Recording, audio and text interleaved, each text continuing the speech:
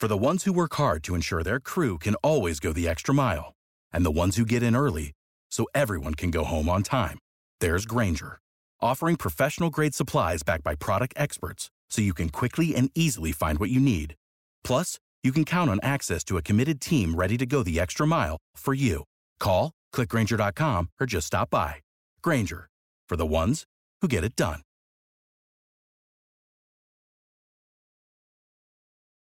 Every team, every topic, everywhere. This is Believe. You are now tuned in to Believe. Do you believe?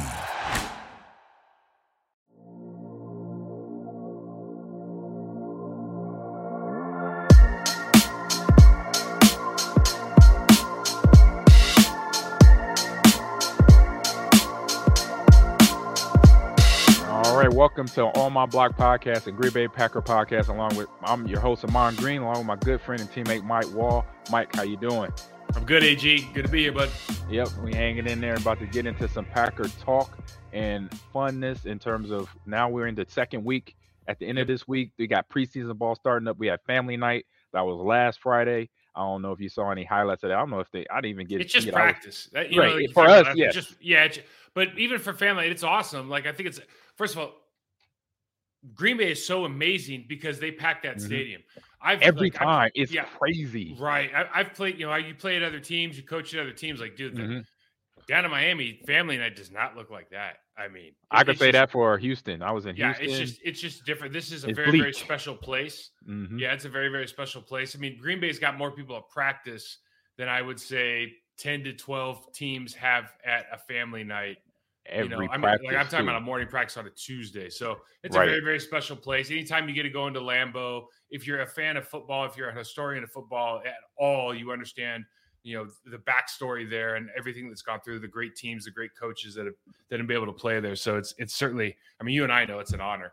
Yep, it's a big deal for those fans, for us as players too, because obviously we're using it for our development to get ready. Do the things we need to do to be ready for that regular season game and obviously that first preseason game. So I'm gonna get into the sponsor read from our sponsors with BetOnline. Our partners at BetOnline continue to be the number one source of all your betting needs and sports information. Find all the latest odds, news, sports developments, including NBA, Summer League, Major League Baseball, and the latest fighting news, and even next season's early futures. That's what we're talking about in terms of Packers. So head to the website on your mobile device to sign up today to receive the 50% welcome bonus on your deposit. Just use promo code BLEAV to get the bonus and get into action. BetOnline, Mike, where the game starts. So right now, like we talked about, training camp has started. Week 2 is in the fold right now. This is Monday, and we have Matt LaFleur, talking about tempo, in terms of things, the way he wants things going in practice and on the game field when they're running out of place.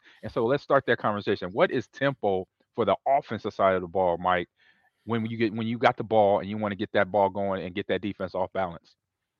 Yeah, so LaFleur, so we talk about tempo, and also, Matt's talking about playing fast as far as your play speed and not playing tentative. And to me, like tackling that one first, AG, what that to me means, when we talk about this in all different sports, but certainly in a violent sport like football, you find a lot of guys. First of all, football, although it does start and stop, it is very intricate as far as the detail of your route running, your as an offensive lineman or running back, what holes you got to fill, like what your reads are as far as blitz pickup.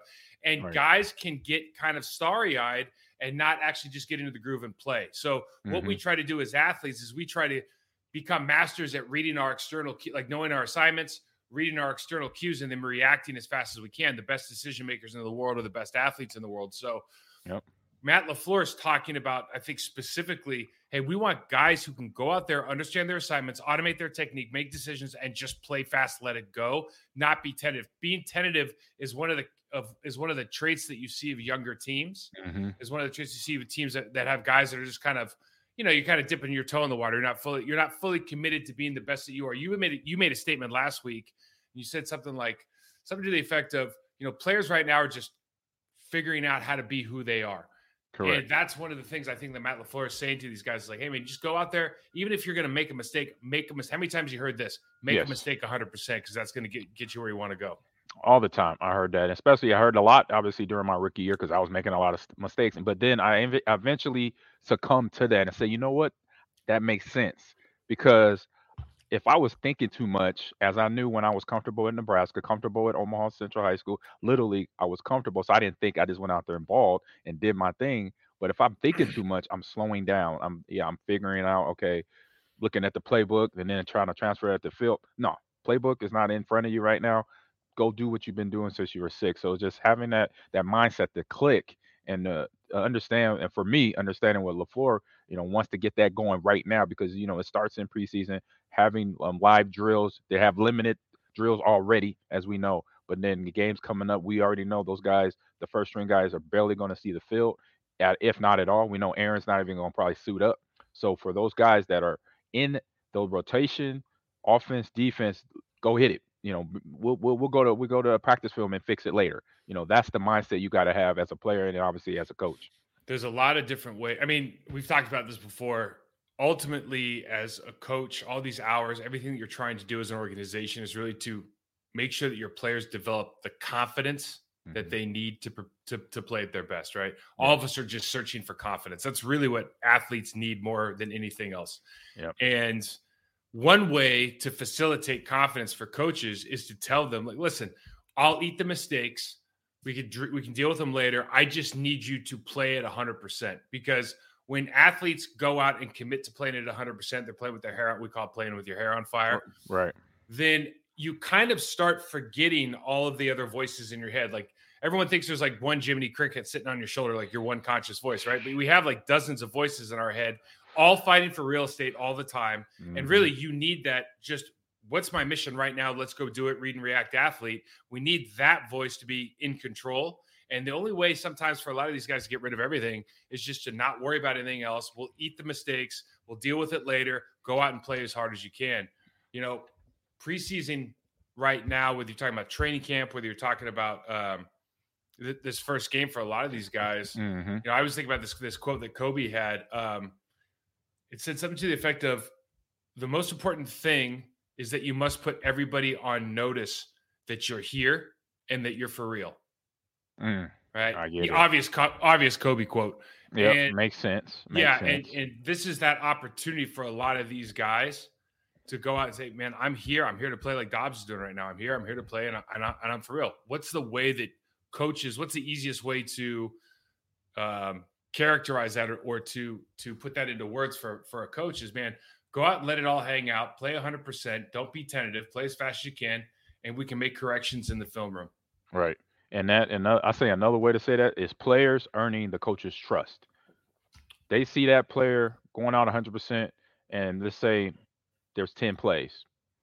7 out of the 10 plays, 3 of them didn't look too good, but the other 7, that means 70% of the plays looked, fantastic. They saw a guy giving 100% effort. They saw a guy creating that picture. Okay, it's a power toss. He got out it was a guard coming out.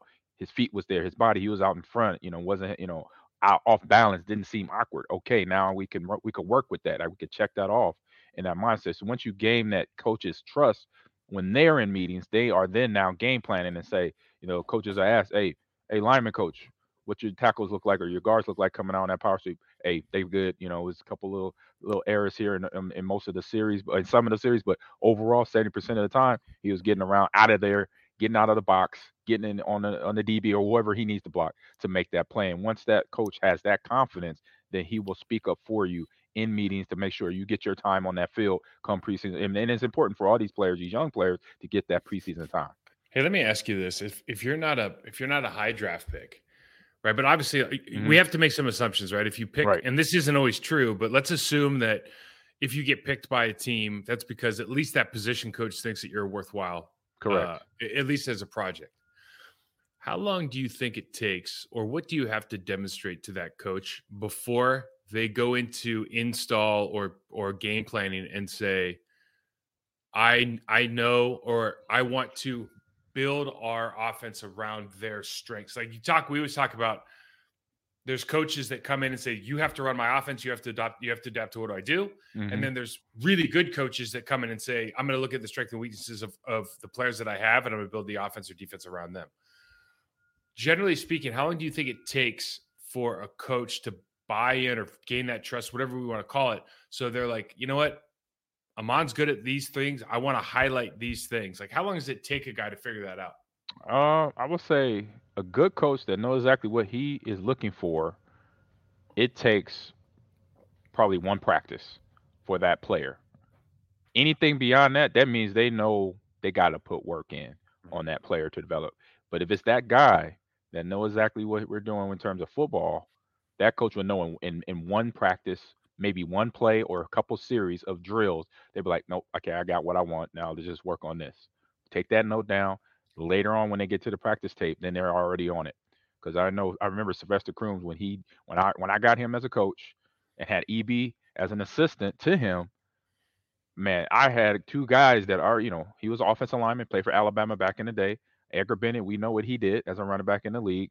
So both of those guys seeing me, they saw things that, right away I wasn't thinking about, maybe in the back of my head later on.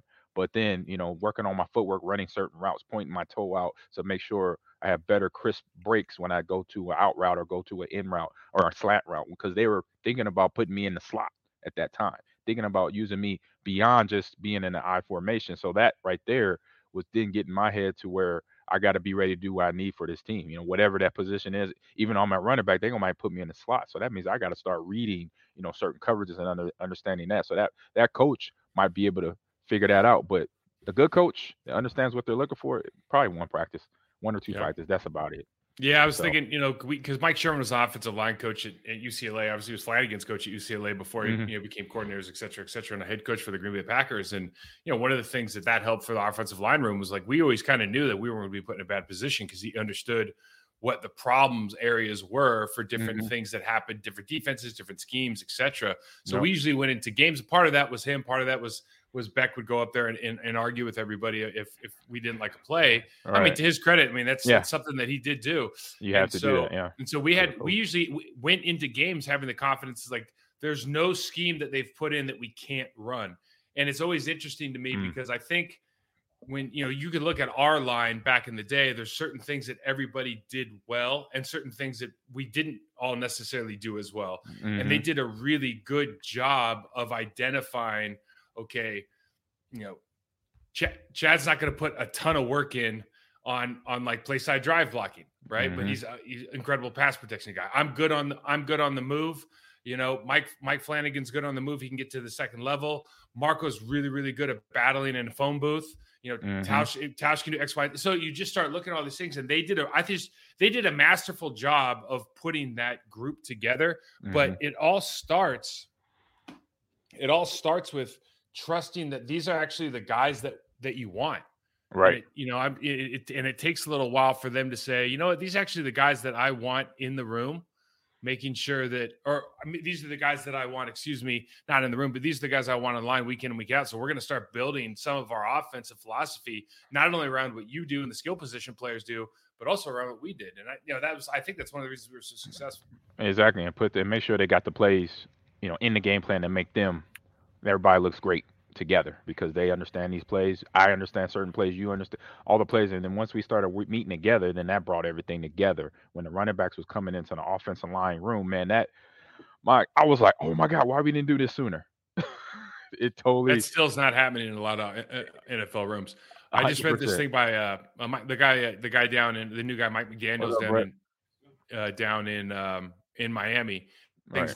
He was a coordinator. He actually thinks interior offensive line out. That's how he builds his offense. And I just love the way, like, he thought about that, because you think, like, okay, there's a number of reasons why, but it's also least athletic people on the field. Yeah. Right? Center and two guards, especially when you have Trent Williams in San Francisco. Yeah. Right. And you start going like, okay, so we're going to build. What are they good at? What can they do really well? And he kind of built everything out that way, which I think, as a lineman, you go, okay, that's kind of intuitive, but I've never heard a head coach really say that out loud. It's kind of a cool thing to say. Wow. That's it. That's an interesting little detail right there, because it makes it to me. It makes sense to me. So this weekend also we saw that the NFL Hall of Fame, it was the big game, Jacksonville, and who was their opponent? I know it was somebody. Raiders. That's who it was. But we saw our former teammate Leroy Boiler get inducted to the NFL Hall of Fame. So you got any good stories to tell of Roy Lee, as we sometimes called him in the Yes. locker room. Well, I was going to say, you said Leroy, but then I remember like as he got more popular, I think it became Leroy. Right. I think the emphasis came on the second syllable of the word. Like am I right on that? I'm pretty sure. Yeah, you're right. You're right. That's he was Leroy at like Leroy. Florida State. He was Leroy like when the 10th year in Green Bay. Yeah, and man. And what I think more, I don't know if it's a retirement. I heard during his career too, but guys would call him now for sure is Roy Lee. Oh, for sure. When I hear Gilbert or Santana, the guys that was in the trenches with him.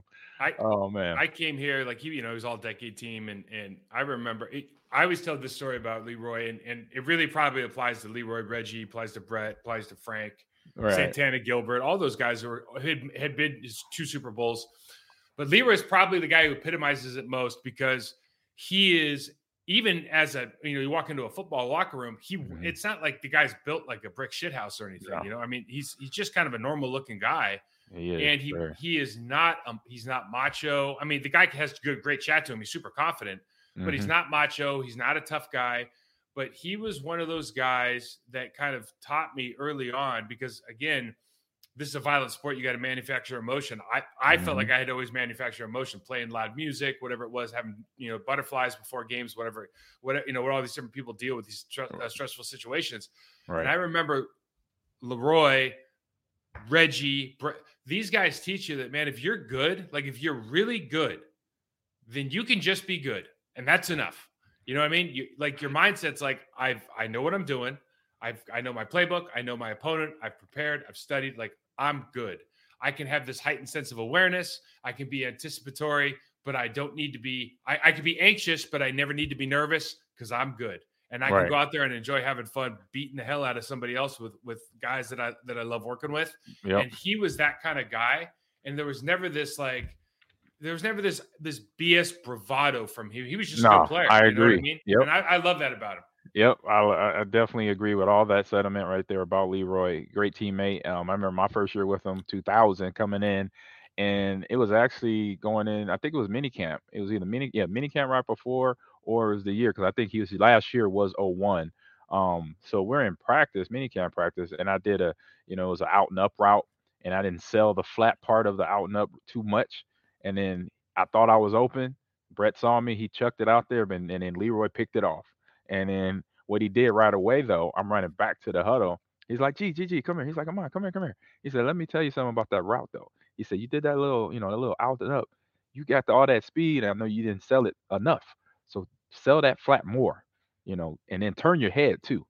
And I was like, okay, turn the head. He said, because as a DB, I could see that. If you don't even take a look at him, I know where you're going. You're going up the field, or you're not even getting the ball. I could take you off my list. So right there, sell your whole body like you're going to catch the ball, like he's coming to you.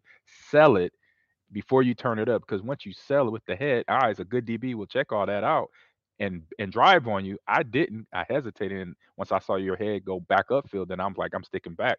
That's why I got the pick. So that right there was like, thanks, bro. Appreciate that. Then any other little thing I did in practice from that moment on for the rest of my career, I made sure I did different things like that to sell things. If I'm reading zone coverage, or if I'm running from route running to running the ball, that right there, just like, cool. I could use that tidbit to help me, and that's the way I always looked at him from that standpoint, like you said. And then his the way he carried himself in the locker room, the leadership side of it was all something that I say all of us as players, we want that part of us, to make sure we show that to our teammates, to have that support. But great guy, funny dude too. On top of that, he has a really good sense of humor. So let's move on to the next comment. So this week we got the 49ers coming to us, correct? I can't remember if it's home or away here. It doesn't matter. So we got either way, going out to San Francisco or coming here to the Midwest. Weather's the same, I think, in both places now. I'd say this is the only time of year that's going to happen. So you got the 49ers facing off against these Packers. We already know what's going to happen. First quarter, it's only going to be maybe a series with the first people are considered the starting line. Well, what line? What we got injuries. I mean, injuries, and Aaron ain't gonna be out there. Yeah, London's still out. Bakhtiari's still out. Yep. Jenkins is still out. I mean, it's as little as guys play, and you and I've talked about subscribing to the Sean McVay School of Thought here. Yep. I I would say it's very difficult as a coach now to figure out who your second and third string guys are. I mean, it's the only time you're going to get it, but you don't know who they're going to play against. Are they playing against like for like? Are they going to play against starters? I think the Bills, it must have been Giants or Bills decided that they're going to play their starters for the quarter. I know the team down in Houston's going to play their starters for a quarter next week, I think. And you just start going like, okay, well, Green Bay's not going to play any of their guys. The Rams, there's a couple of teams that are not going to play any of their guys. You just can't take anything away from it. It doesn't matter anyways. And you want to see, this is actually a good time, I think, to look at individual performances, like our guys improving their thought processes, their decision-making, their technique. But as far as like gelling and all, you're never going to get a clean sheet. So I know there's going to be a lot of fanfare and people are, you get on Twitter, they're going to be talking about it all the time, but it's just like that Saturday night practice. It really doesn't matter. No, it's for one, that was practice. This is pretty much an extended version of practice. It's just more of a physicality brought to the game. There will be full tackling and everything going on with that. But I definitely agree with the younger players. I said players that are not experienced, getting their time for coaches, trying to, like we were talking about earlier, building that trust among the coaches on how they run out plays. But other than that, it's just going to be, young guys out there making a lot of mistakes. Which is good because that's how you get better. I think make everybody fears. I know you're just like me. If I make mistakes, so what? I'm gonna fix it and go and move on. But a lot of people out there are fearful of making mistakes, and that is got to be way down or off your menu of what you're going to do to get better. Because making mistakes is part of the process to get better and be that player you want to be, no matter what you're doing, football field, no matter the sport or job. But make sure you do that basically. Yeah, I agree, man. This is a very interesting time for a lot of young professionals, the guys that are trying to break into the league. I mean, they talk about the career length of an NFL player being like 3.5 years, and obviously the statistics take into account the fact that a lot of guys don't make it past year one. Mm-hmm. And we talk about this all the time. Like, why do guys not make it past year one or year two?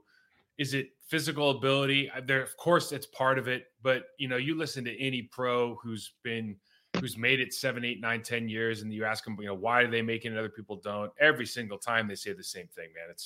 It's because they were willing to put the time in.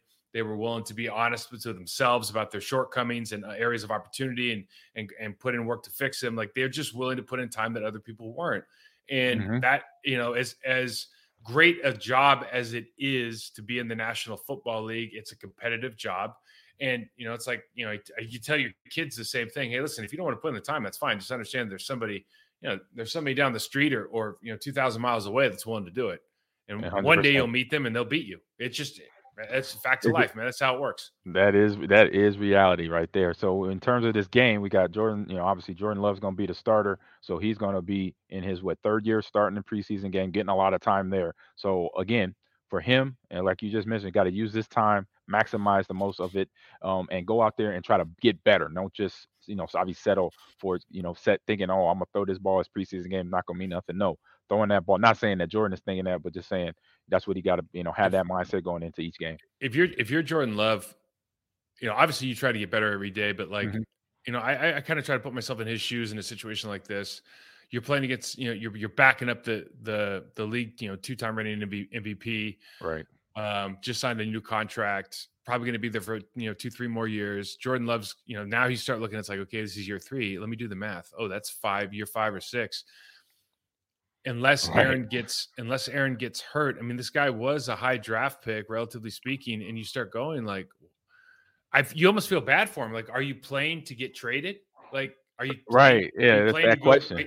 Are you playing to go get that Matt Flynn contract? Are you playing to go get that Jimmy G contract? Or like, what is your purpose here on this team, in this situation? Because you got drafted because you have ability.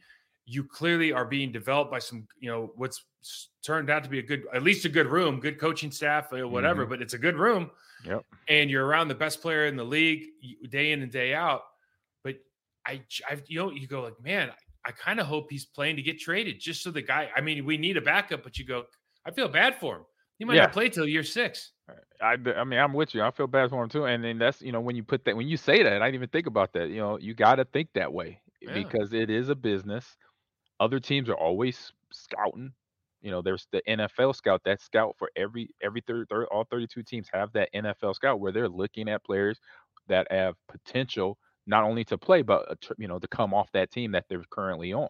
And Jordan Love is in that position. He could be a guy that a team loses their starter, and this is a guy they've been high on since the draft. The year he got drafted 3 years ago. You say, you know what, we're gonna pick him off the Packers. He's not playing right now. We could use him now. We need him because so and so is out. As our starter. So that is a possibility. And like you said, totally something I didn't think about being a player. Like, you know what, I gotta play. We were never in that position. Yeah, we were never in that position. But Yep. This guy's going into year 3 going like the light of day is not anywhere near. Right. And it just with the quarterback position, it happens a lot because there's a misdiagnosis of the current guy, how long he are going to be there.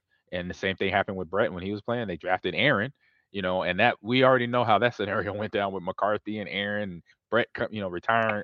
We already know that. But still, in that same situation here now with Jordan Love, that's where he has to have his mindset. It has to be serious. It has to be business, so he doesn't fake himself out of the potential of what he already has, or what reason why he got drafted first round 3 years ago. So you mentioned Dobbs already.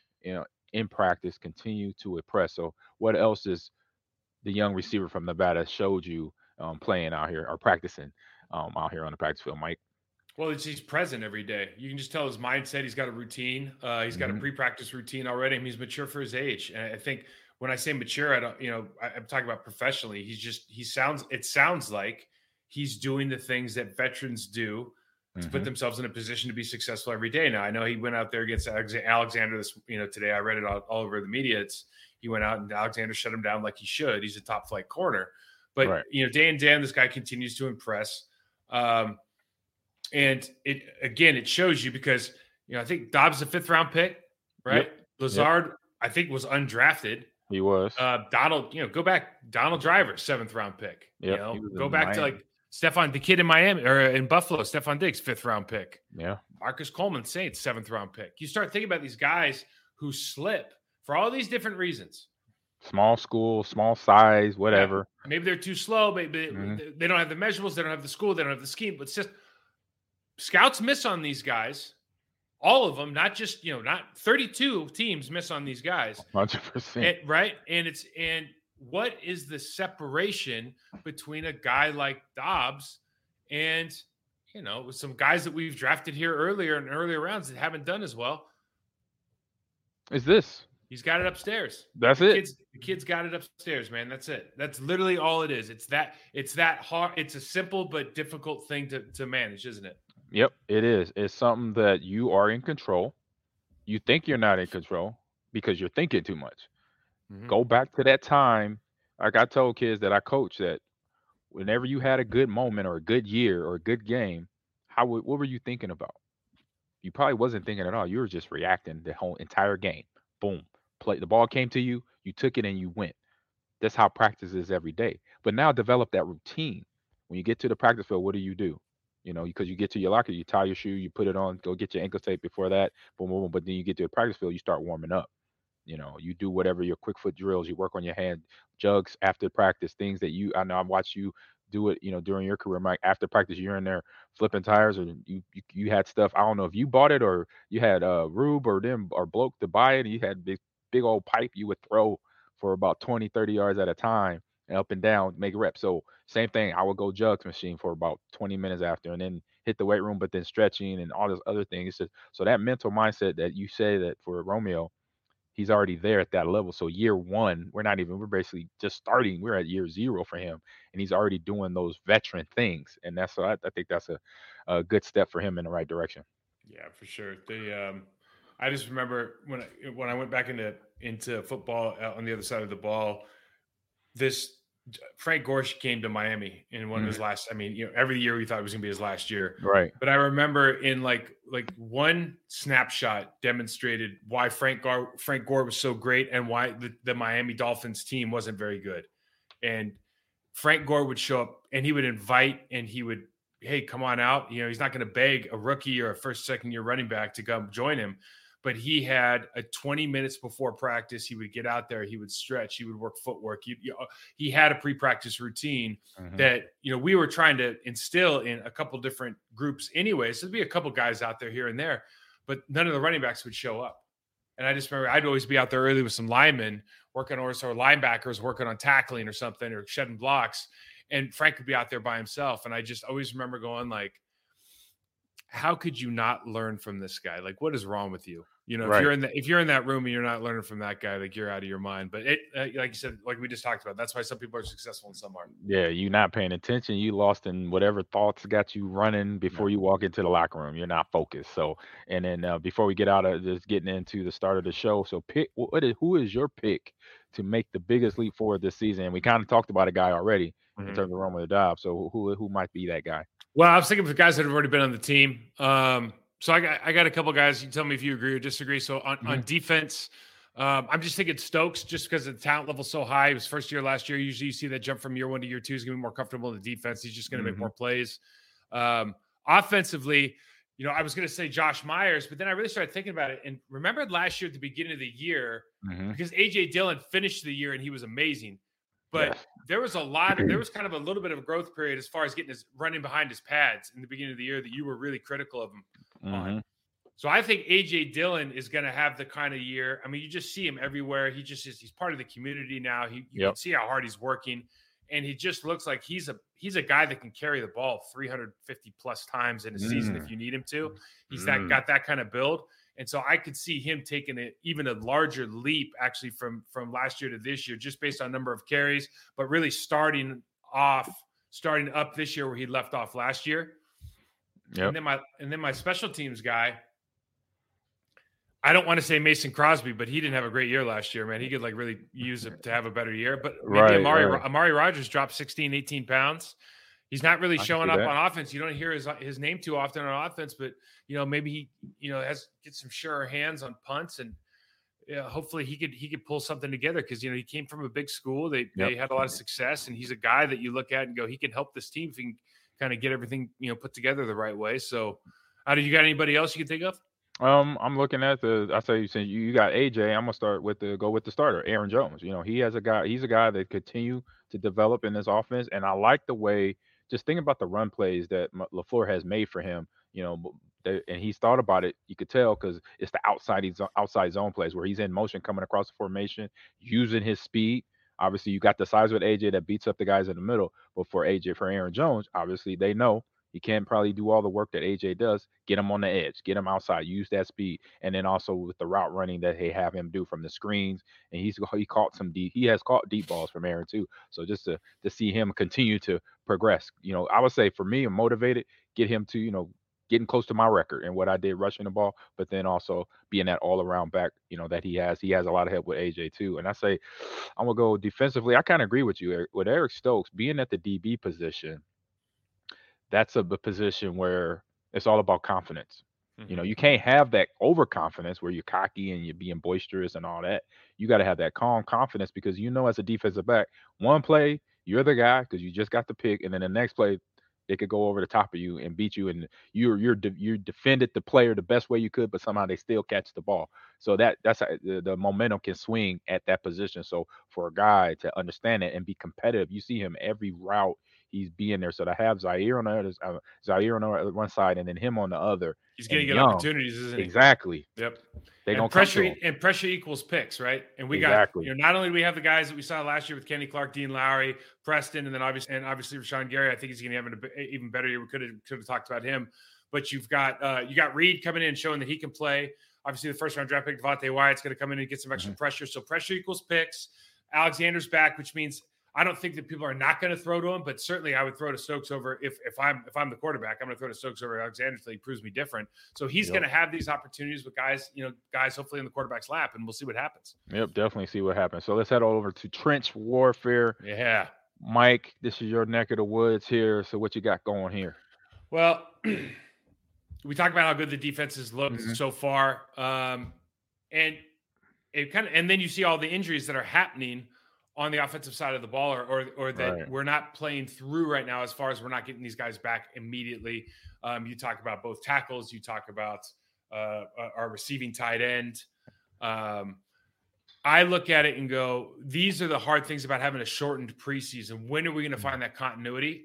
But I'll tell you what I just kind of thought about as we were putting the show together was you hear about how Rashawn Gary's wreck in practice. Yep. You hear about the offensive lines not playing there as well as they have before.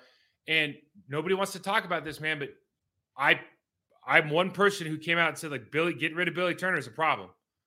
And we got rid of Billy Turner. You did say that. And guess where Rashawn Gary plays? And guess where all good left defensive end is kind of becoming the premier position because TJ Watt is breaking all the sack break. I mean, things are happening on that side because that is traditionally the player that is the worst pass blocker. Billy did a really good job for this team for years.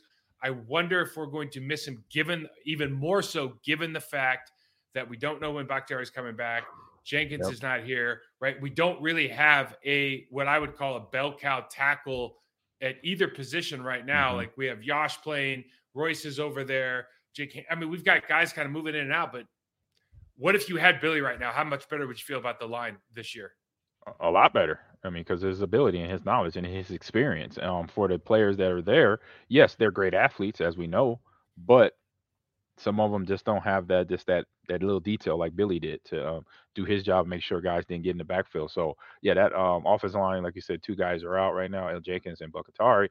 So right now is just finding out who's going to be numbers, who's going to be the front 5 from this point forward. So we got to find out starting on was it Saturday or Friday when they face against the 49ers here.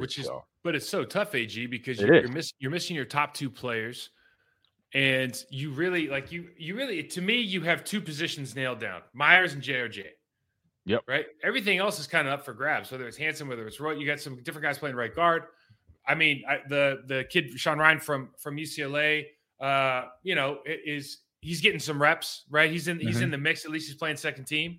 Yeah. But you don't really have a definitive player there, and you just don't know the timeline of these other guys. I'm sure the Packers feel a lot better than we do. But if again, from going for a long time being a strength on this team, right now, I'm not saying it's a weakness. I'm just saying we don't know enough information, and it makes you kind of anxious about the situation because we don't have that guy where we can just go, man, you put Billy Turner in, all of a sudden you got, all of a sudden you went from having 2 spots to definitively having 4, because now you just go, hey, man, the worst we know is Royce Newman doesn't get any better this year. He can play right guard again with Billy, and we're good to go.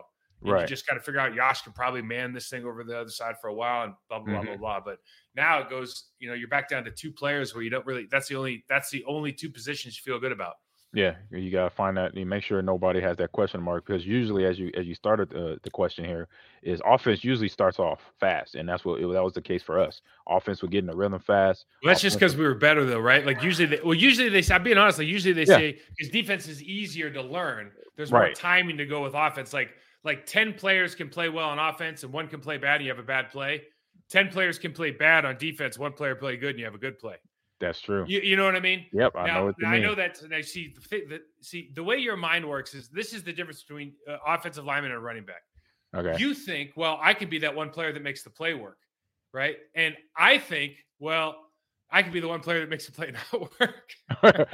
I think that sometimes. I make sure. Look, I know I need to hit the spot, because if I don't hit this spot, if I don't read this line, if I don't check the blitz, audible right, this play is blown up. You a compliment. I'm talking about talent. Yeah. Talent versus horsepower. Talent versus horsepower. Oh, man. Thank you. Add horsepower in investment banking or like private equity. You're the value add. I'm the horsepower. I'm punching numbers. You're shaking hands. That's what it is, baby. I got you, Mike. All right. So let's bring it over to one of the guys that's probably shaking hands, Tom Tonyan. Talks about his comeback from the knee surgery, or from the knee injury from last year. So where you at on that? He was on Bustin' with the Boys. Bustin' with the Boys is a great show. It's a podcast, huh? Yeah, it's a great podcast. It started with the tennis. So other teams, we did this in Carolina too. They'll bring a bus or an RV, and all the linemen will hang out there during the during the downtime. Yep, I've been seeing that. Yep. And so Tyler Lewan and a couple other guys, they got a bus together. It's turned into a great podcast. It's a lot of fun. They're touring this year because Tyler's not, but obviously, a couple of the other guys that aren't playing, Will Compton and whatnot. Right. He was on there and he's talking about, I want everybody to remember how good I was and how good I am and all these kind of things. And last year kind of started slow because I was more of a blocker because of the injuries and stuff. And I immediately I was just like, no, don't do that, man, because you got it. I know you're a receiving tight end, but correct. Think of yourself like. I hope Robert Tonyan has a picture of George Kittle, like a poster over his bed. He should, I mean? Well, I don't know about over his bed, but you know what I'm saying? Like a guy who can do it all. Like every day he should walk, or maybe in his locker. Like correct. I want to be like George because George can do everything. Like tear down the Travis Kelce one and put up a George Kittle one. Travis Kelce's a great receiving tight end, right? He's a great slot wide receiver. George Kittle's the man, dude. Like Mark Andrews. The guy over for Baltimore, he's the man. Those guys are awesome. Yes. The dude from Cleveland, right? Yep. He's the man, right? Those guys can do everything. Be that guy. Be just super excited about being that guy, and you're gonna you'll get everything you want. You'll get the numbers, you'll get the respect, you'll get the money, everything you want. So he's in a perfect position. Didn't have to leave. He said he made a point. Like if I have a big contract here last year, if I don't get injured. Maybe I'm not on a team with the two-time reigning MVP. There's no number one receiver here. Like things are looking actually pretty good for a guy like me, right? Yeah. So he could have a huge year, but man, I just hope he puts that George Kittle picture up in his locker and not over his bed. That was a little creepy. So but that's why I said that. Puts a picture up over his locker. I thought I meant to the side, but of course your mind is so filthy it goes right on the ceiling. It's unbelievable. I see so many was the American Pie movies back in the day. They were crazy. Yes, so my mind runs when you say certain things. But to that point though, yes, you want to have that mindset. I see because he knows what the word out is on the street on him. Like I'm an outside linebacker. When I look at 85 in green and gold, I know what he's about, and I'm like, okay, he comes. Oh, I'm lining up. I'm not even breathing hard. I'm like, okay. I see. All right, let me just get in my stance. Here we go. And you don't want that. So you gotta, and then he has to be well aware of that. I mean, we're former players. We see that, and it's okay. But if he wants to get the whole, we go back to Jerry Maguire, the whole Quan, have everything. Nice. He has to be that run blocking tight end. Has to bring that into the fold because then he's already good at running routes, catching the ball. But then he brings that. Then he, like you said, the respect part. When that what I just showed you, a linebacker lining up against him, then he's gonna be like, okay, I got a problem. That linebacker, it might run through his head, okay, he's a blocking tight end now. He will, okay, let me see what he does. He's gonna, and you want that. You want that linebacker to start thinking when he gets to the line of scrimmage. When you don't have a linebacker, when they kind of like, okay, just kind of get in the stands real comfortably and nonchalantly, they know, okay, I got to win here. I don't know that dude at all, but I'd be super interested in his answer to what you just said. Would he say, is he the kind of guy that would be like, you know what, AG, you're absolutely right? Or he'd be the kind of guy that says the respect don't pay checks, catches pay checks. I just wonder, right. You know what I mean? Is he Rob Gronkowski, or is he one of these other guys, Mike Gesicki, who just wants to play slot receiver? It's right. And it's like, we're okay. Just say which one you are. Like we okay. We'll put you there. I'm not okay with it. I know. Not. You know what I mean? Because like because what happens is you can work that into your offense, but you also are taking away from some of the abilities of a running back. Some of the ability you have to make like the run game has to fundamentally change when you're in because you can't perform some tasks.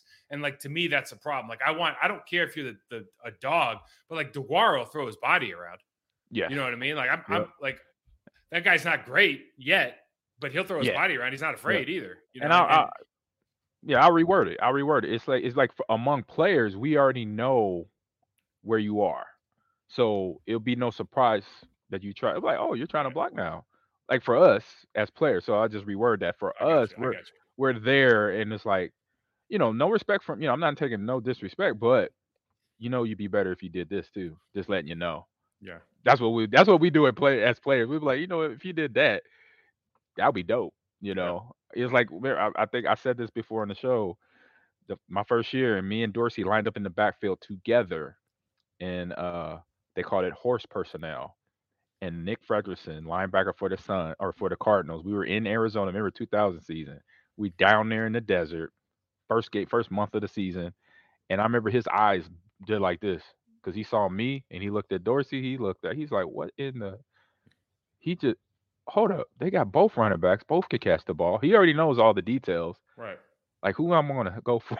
Like how I'm supposed to stop Dorsey? He's already been respected. And this new kid that they got on the block, what number 30? He looked like he's problem. Like, oh, when I saw that, I just kind of was laughing in my head. I'm like, oh man, he's in trouble.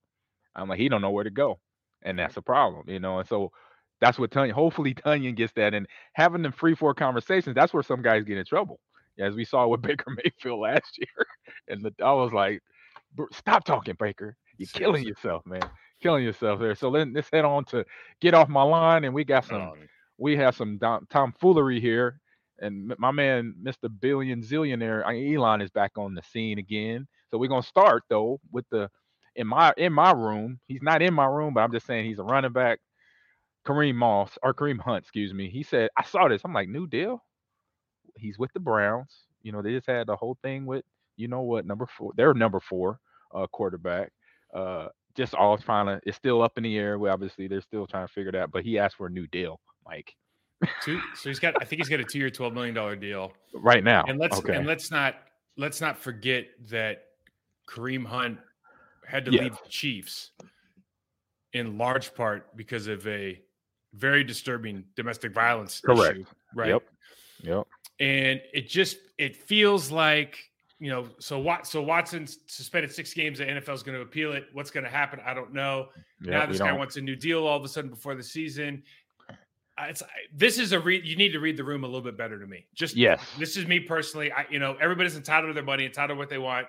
Maybe he deserves it, maybe he doesn't. I think Nick Chubb's their guy, and Kareem Hunt's a great player. That's where my mindset is as Nick Chubb all day. Right. So, but he is. Listen, if you're gonna have a 1-2 punch, Kareem Hunt's a great player. He's a great number 2 for another team. Agreed. But, dude, it's just like this is one of those situations where if it's me, it's not me, but if it was, I'd just kind of keep my head down, out of the media, especially when there's something going on with the quarterback involving sexual misconduct or whatever it is in the media. Correct. With members of the other sex, knowing that I had a very, very graphic domestic violence dispute. Exactly. And I saw this myself too. I was just shaking my head. I'm like, couldn't you just wait 3 weeks or wait till the regular season, mid-season or something? Keep it under wraps. Why sit out of practice? Why are you sitting out of practice? Come on. Right. It's like, and he's not the clear starter, and you have a dog. They already got a dog in the house. And that's Nick Chubb. We mentioned his name already, and I love him to death. Yeah. He is a straight up runner, will run past you or through you, can catch the ball, and then you're the backup, and you asking for this now? And preseason hasn't even started yet. But AG, I'm just like this, scratching my head. You and I were never like this, right? But we know we have I remember every year Driver would be like, I'm getting a new deal. I'm pissed off about my deal. I remember every year, but he would never hold out. It was just one of those things. He just says what he did. It's posturing. Yeah. But that's it. But first of all, we were talking about the biggest smile in the room, man. I love that guy. He's infectious. But this you just go are you now couldn't have done this before, or just keep it out of the media. Do anything you can to not be here, because here's what happens in the Cleveland Plain Dealer. I've seen it before, right? Print paper, front page, Deshaun Watson, right? Bad, right? Now it says Kareem Hunt right next to it. Dude, bad idea. Exactly. Didn't need it. Did not need it. Guilty by association. You're not even associated with the whole thing, and you're being thrown in it now. So yeah, he didn't.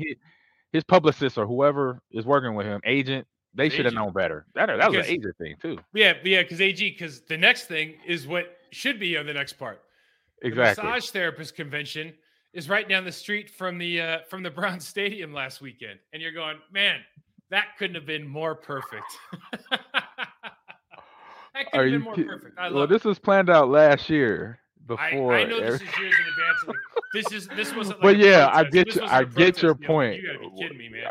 Yeah, if I'm a Brown and I saw that on a sign driving to practice, I'm like, are you kidding me? Oh man, Is got this me. real? I can't be living this right now where I actually driving to practice and there's a massage therapist convention going on right down the street. I was like, hold up. I was like, somebody, it's the Matrix or Big Brothers is messing with us. Like, what is going down here? Phenomenal. Phenomenal. Let's move on to the next one. We got my man, the rich dude, doing crazy stuff. This is Interesting. this is kind of a serious one. Have you heard of this yet? No, I haven't heard nothing. Okay, So fill me in, please. Okay, so everybody knows that by now that Brittany Griner is the WNBA basketball player. I Yes. think she played for Baylor, and she was caught, I think, with CBD oil in a vape pen or something like that in Russia, and she's been sentenced to 9 years. Everyone's got their theories about this, and I think the only thing I'll say is it's always hard for me because it doesn't really matter what is legal or illegal in the United States, and it doesn't really matter what we think is fair or not fair. Right. You got to know, like, I'm going to Vladimir Putin's country. He's not a great guy. He doesn't really like America. I'm not going to bring anything in that's illegal in Russia. Like this is just a tough situation, right? Correct. Elon, whether it's again, like this is tough. They make movies about this stuff because it happens. Like this is what happens, right? Right. Elon Musk comes out and says, you guys are making this big deal about Brittany Griner and she's double NBA star. She's been on ESPN2 and blah, blah, blah, blah. Drug offenders are the number one reason for incarceration in the United States. 400,000 people are incarcerated because of non-violent drug crimes. 66,500 federally. 45% of federal criminals that are in prison are for non-violent drug crimes. That's 4.3 times the incarceration amount of 50 years ago. That's 69% higher. Like our prison rate is 69% higher than Russia. And the reason is, think about that. Okay. And the reason is 69% higher than Russia, 34% higher than China.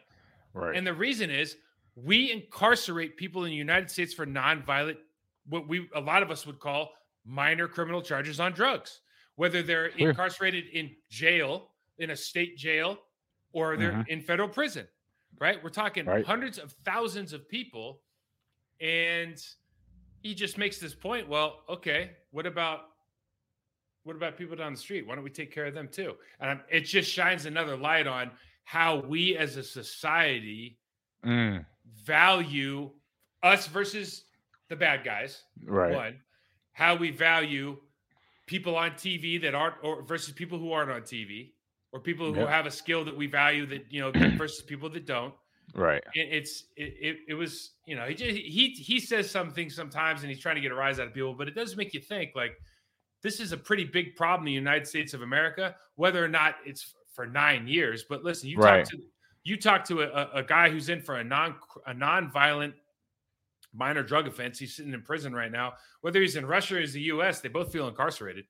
Like correct. They're both in jail as far as they're concerned. You know what I mean? They're both trying to avoid like shower time. You know what I mean? One way or another, it's a bad deal. Yes, it is. So he actually got people thinking on that one. Got me thinking on that one. He brought up some good points. Very, very, very good points here. And so the last one on here on this list, Mike, what you got here? I love this. This is phenomenal. So I forgot where the guy's from. International soccer player. He gets signed by a new team, and the new team is desperate to get the deal done, sign the paper. I want to get you on the practice field. I want to get you for the next game, okay? Okay. Only problem is he's getting married. It's his wedding day. So what does he do? This guy calls his brother.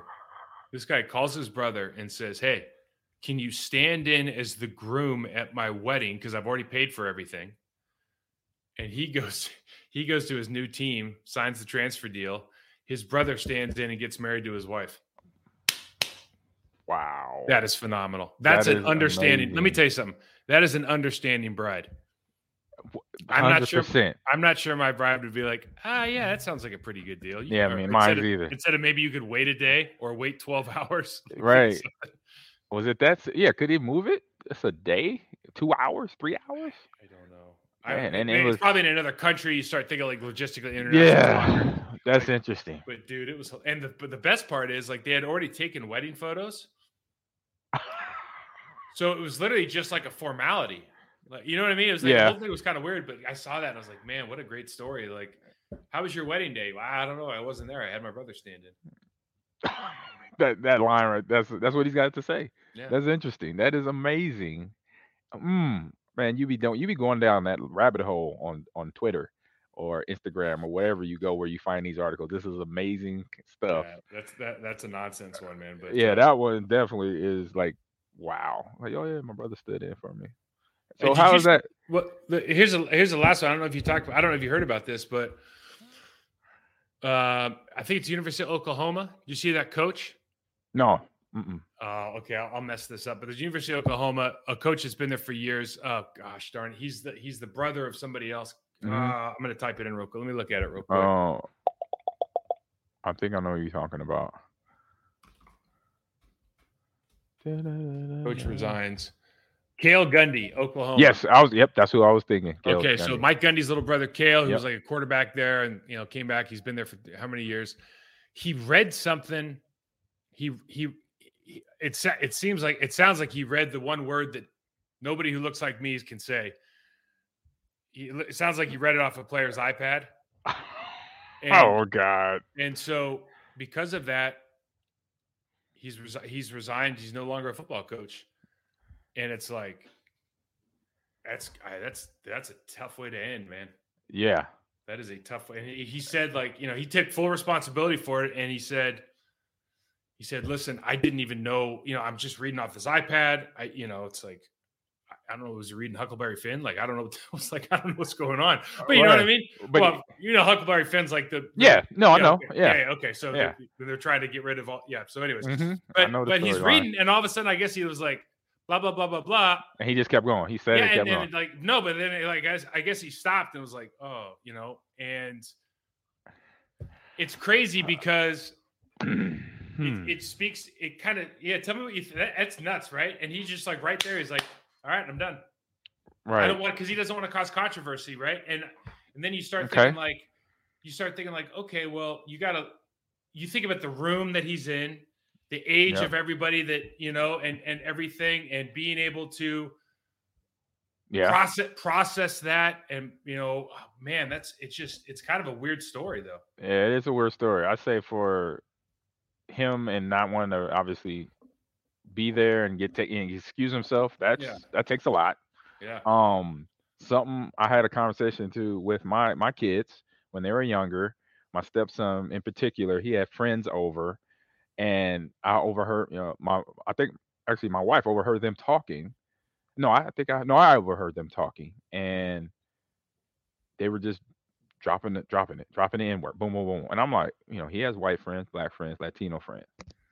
And I said, Virgil, come here. What that word means and how it affects people, how it bothers people if it's been said out loud. Now, how does that affect you when your friends are saying that, your white friends? He's like, oh, I'm cool. I'm like, huh? Okay. I said, okay, understood. I'm like, but y'all at our house, so yeah, you're safe. It's a safe environment. Mm-hmm. What about when y'all out at the McDonald's just hanging right after a game or hanging out, going to the mall? Do they talk like, are they well aware that they might say that loud enough for somebody that is not in that mindset like me, where I'm like, I'm going to have a conversation with you, where they're not going to have a conversation. Right. They're going to come off the top. It's going to get real fast. Yep. I'm like, so you got to let your friends know they can't use that word for those reasons, because there's people out there that don't have that mindset like me. They're like, hey, a minute, you just said that. No, let's sit down and talk, and let's go to the history of that. You would be doing them a favor. Exactly. A favor, right? Exactly. Here's the thing I never understood about this whole conversation. Yeah. This is one of those deals to me where there doesn't need to be, you should never have to have a conversation. It's very cut and dry. Yes. Hey, I get it. If you're that word has been taken and is being used to communicate amongst Black people as a way to take, it's like an empowerment, taking away the sting of that word. Correct. That has been forever used to control people. Control people. Yep. White people leave it alone. Right. Right. just. I'm giving a disclaimer here. Okay. Yeah, you know what I'm saying. But like, if it's in a song, don't sing that part of the song. Just bleep. Just hum along. Like, it's like it's just such a very simple thing that I've never understood why this comes up. Because some people don't get it. It's like, so I did my friend, my stepson and his friends a service. Yes, I said, hey, come out the room for a second. Let's all sit on the couch. Let's have a conversation. And we had that conversation. I said, this is how it's got to go. This is what you have to understand, why you can't just freely say that. I'm a dad. I'm a parent. Even if I didn't know you, I would still sit y'all down because I'm conscious enough. I'm not that, I'm not coming off the top rope. But you got some African-American Black people out there that, to them, that's like a trigger. As soon as you say it, boom, they firing. I'm like, so I don't want you to be in that situation at the mall, at the movie theater. Y'all just having a conversation amongst yourselves, but somebody else hears that word being dropped. Don't get mad if somebody punch you in the back of the head or something. I'm like, so you just got to be careful where you at, and please just don't use it at all. I was like, just boom, just move that from your vocabulary. That makes it a lot easier. You're absolutely right, man. I couldn't agree with you more. And I was just going to ask you this because this came up because I told you that my tattoo appointment got canceled or never got booked or whatever. Right. But I was looking at these different tattoo ideas, and it's kind of a weird segue, but there are so many symbols, like Nordic symbols, European symbols, but that have been hijacked by like white supremacist groups. That I was like typing in like Viking tattoos or meaning of like a wolf and it was like I just randomly in Google was like 10 tattoos you cannot get, and I hit I better find out, right? And it was like it's like if you get a tattoo of Odin or Thor, one of the two, that's like a white supremacist group in Finland, and if like you get a hammer, that's a white supremacist, and I was like, oh my god. Because like I would have been like, oh cool, like Marvel, right? Unknowingly, right? Dude, it was, and like there's 10 things, and probably 7 of them.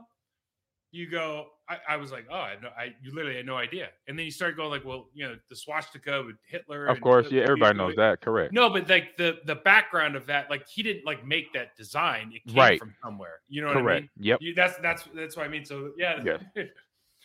Talking about like you fell asleep in let's say you fell asleep and didn't know all this stuff, and you get out of the chair and you go, hey, pretty cool, huh? Yeah, you wonder why somebody's tailgating you right now.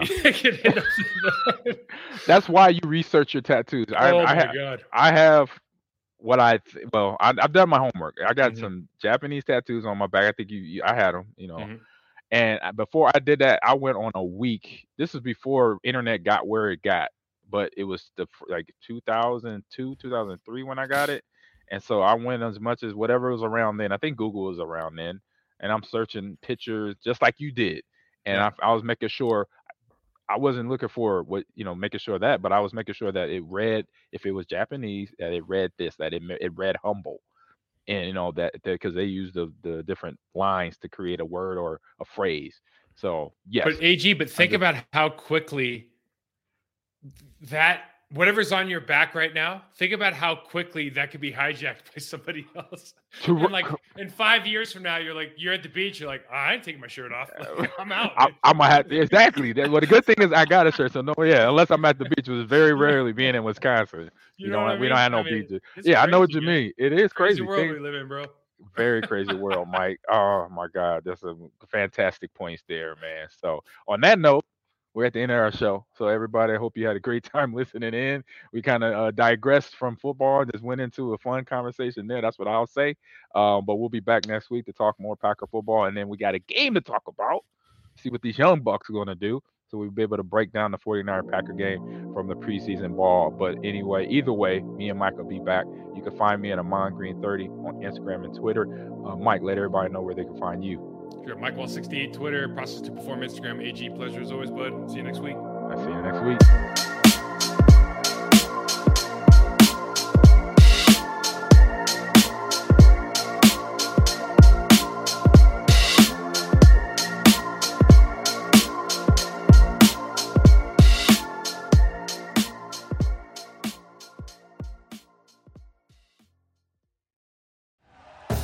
Thank you for listening to Believe. You can show support to your host by subscribing to the show and giving us a 5-star rating on your preferred platform. Check us out at Believe.com and search for BLEAV on YouTube. Without the ones like you, who work tirelessly to keep things running, everything would suddenly stop. Hospitals, factories, schools, and power plants, they all depend on you. No matter the weather, emergency, or time of day, you're the ones who get it done. At Grainger, we're here for you with professional-grade industrial supplies. Count on real-time product availability and fast delivery. Call, click Grainger.com, or just stop by. Grainger, for the ones who get it done. You know when you're listening to a true crime story that has an unbelievable plot twist that makes you stop in your tracks? That's what our podcast, People Are the Worst, brings you with each episode. I'm Rachel. And I'm Rebecca. We're identical twins who love true crime cases that make you say, didn't see that coming, and we hate the people responsible for them. Listen to People Are the Worst now on Apple, Spotify, or wherever you get your podcasts.